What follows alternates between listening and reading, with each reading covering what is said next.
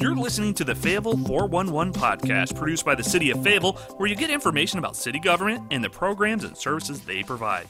You also get topics of interest and an inside look into the various departments and issues that help keep our city moving. Thank you for joining us today for this episode of the Fayetteville 411. I'm Gab McRoberts. And I'm Nicarla Webb. We're your hosts for the podcast. I'm filling in for Sherry. Today we have some exciting guests on the show. David Lane, General Manager of the Fayetteville Woodpeckers, and Pete Subsera, their Marketing Director. And for this episode, we want to touch a little bit about COVID-19's impact on your season and find out what's next in store for the Woodpeckers. COVID-19 had a big impact on your summer. What did the organization do during the summer season?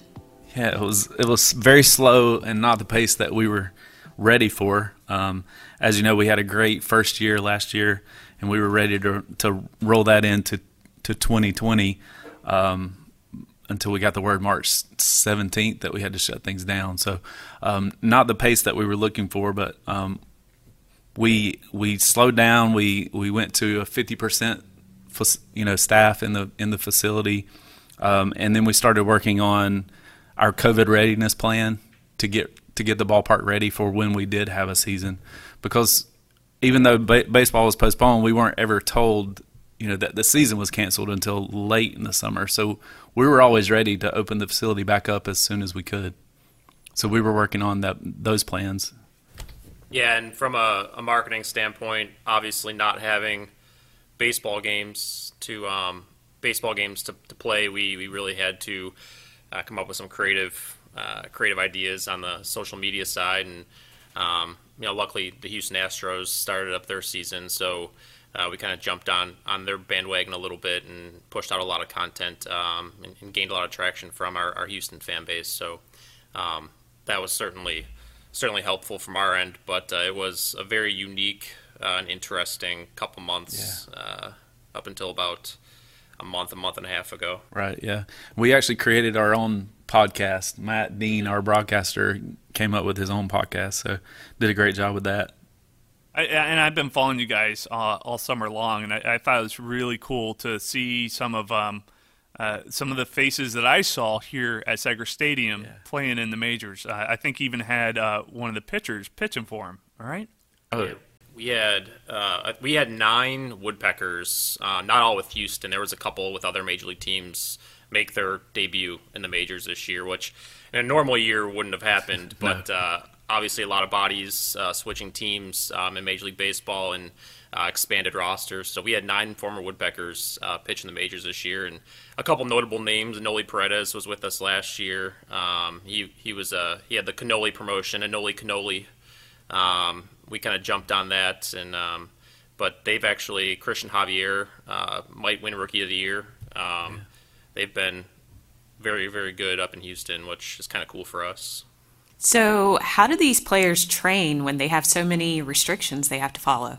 So normally, I think our organization kept all of our players on payroll through the end of the season, which is very wonderful honor that we have in Houston. Great job by them.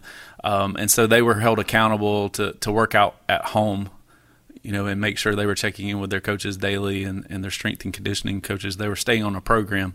Half of our players were on a taxi squad. I don't know the official number of how many players they had, but a taxi squad in Corpus Christi. And those were the players that were going back and forth to Houston to fill in slots and things like that. So I don't know how many players they had there, but they had a handful in Corpus as on a taxi squad. So they were all staying in shape wherever they were. And so now that North Carolina is moving along and starting to reopen up some venues such as Seger Stadium, what do you have in store for the fall and for the winter to bring some entertainment into the stadium? As I mentioned, we worked on our COVID readiness guide, so we got the stadium ready. We opened up a couple weeks ago with our 9/11 stair climb, great success there, and we're going to build off of that. So the next thing we have coming up is our golf event. It's a 3-day par 3, 27-hole or 27-shot 9-hole experience. So people can register now and get an hour time slot and come out and hit around the baseball stadium, which has never happened before. So hitting a golf ball into onto a field is pretty cool. I think it'll be a great experience. We have Pektoberfest coming up October 24th. Pete, you want to talk about that? Yeah, we have over 15 breweries around the state. We have a couple coming from Asheville and Charlotte, so we think we'll have excellent traction on that. We'll have some other than drinking some cold beverages. We'll have axe throwing and a live band, so there will be some entertainment there, some food trucks. But we've had great traction from not only breweries wanting to participate, but some interest from people in Fayetteville and up in Raleigh and Southern Pines. So we've had quite a traction on the Pektoberfest. Yeah, we're also going to have the Halloween trick or treat Friday the 30th. The 30th, and then we have a blood drive scheduled in November. So I guess it's kind of challenging when you're trying to look at the season, trying to come up with different concepts where you can kind of, for one thing, you plan for the future, but then you also have to be flexible because the direction coming down from the CDC in order to help keep everybody safe kind of makes it a moving target. So tell me a little bit, do you have anything else you're looking at or in consideration? Yeah, and going off of that, we work closely with the city of Fayetteville and our local health department to be able to open up. So we got approval from our city manager and then Dr. Green from the health department. They looked over all of our plans for each of these events. We threw out as many events as we could for them to look at. And then our COVID readiness guide, which is also on our website. So if fans want to check that out to see how prepared we are at the ballpark. They signed off on all that, and that's when we started getting rolling. Still looking at the state guidelines and making sure that we fall in between those. But we feel very comfortable opening up for some of these events. Looking ahead, we're looking at possibly a comedy show, smaller capacity, not a concert capacity, but smaller capacity, having a comedian on home plate and filling the bowl, social distance around the bowl. Looking at maybe kickball, like a kickball tournament or something like that, charity softball tournament, and possibly a movie night. Pete, anything else you have? I think that covers most of it. But we're excited. The first event, we had the stair climb already. I know we haven't touched on that, but we have had one event in the ballpark, and I think we're excited to, give Fayetteville and the surrounding region some different events that they can attend safely. We're certainly looking forward to the next month and a half of events. So you mentioned the stair climb. Can you tell me why that was successful this year? So it's obviously 9/11 was an extremely tragic event in our history, our country's history, and we had it last year, and we had a great turnout last year. This year we had more climbers come out to the ballpark. I think we finished right around 250, 240, and obviously we had to do it in a different way this year with safety and health procedures and spacing climbers out, but we still had a lot of people interested in coming out and remembering the 343 police officers, EMS, fire that passed away in the 9/11 attacks. So it was a somber event. It was also a cool event to see everybody coming together and went off without a hitch. And it was just a neat, unique event to be a part of again this year. And we certainly look forward to doing it for the next 10, 15, 20, 30 years. I can definitely see how it can be an event like this that kind of lets you understand what the firefighters are going through, carrying all that equipment up those stairs, all those flights of 9/11. So that's a very moving event, and I know a lot of people who participated and definitely appreciated being able to have that opportunity to do something like that. And I think you kind of touched on a little bit here, but when you come into Segra Stadium, what safety measures do you have in place, and what can people expect when they come to an event? So is there anything they can do to be prepared? So yeah, as soon as March 17th, we took a week or so to wrap our minds around what was going on. But then our stadium ops guy, director of stadium ops, and I got together and we created a COVID readiness plan. What can we do? Using the state guidelines to get Segra Stadium ready for the fans. And that includes taking out seats. it looks like genius that we picked the seats that we picked because our seats are individual seats, and we can actually pull those out individually. They're not secured to the concrete, and so we can space out the seats if we need to, social distance throughout the bowl. But we put together this guide. Yeah, we put together a COVID-19 guide. It's on the website. Way back when in May, and it's 6 pages. I mean, thousands of words long of all the different tasks we're taking, the procedures we're taking, from food and bev to restrooms to where you sit.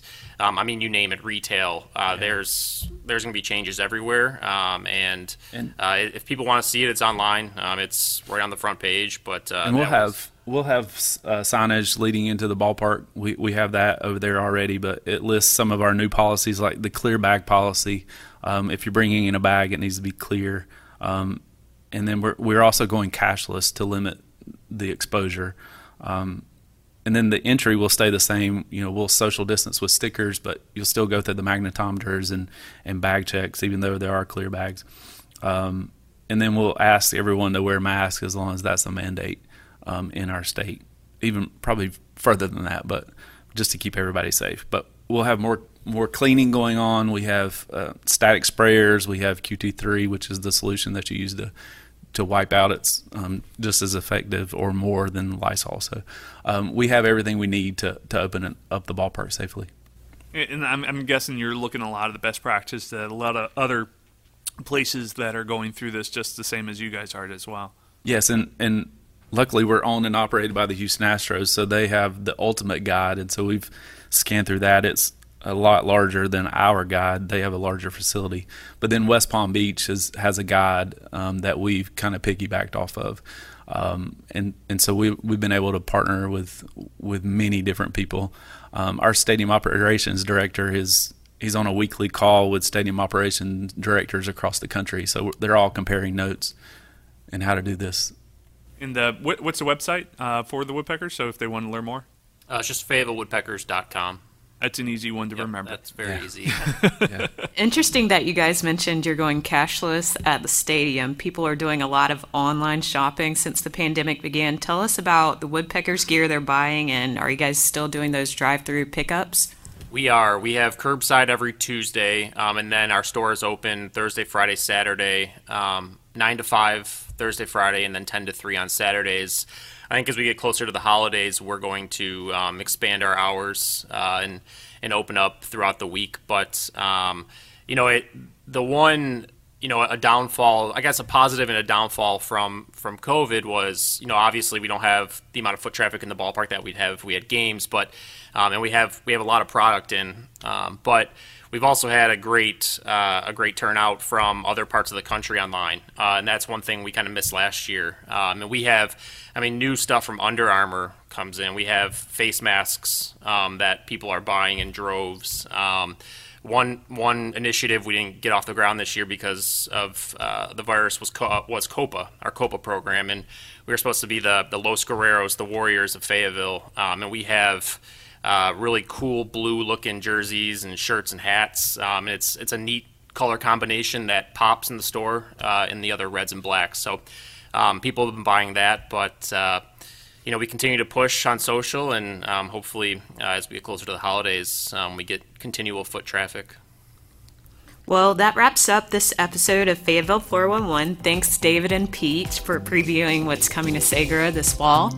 I'm really looking forward to a lot of these events, and I'm also really looking forward for next season when we get baseball back, bringing people downtown into the stadium and having a good time.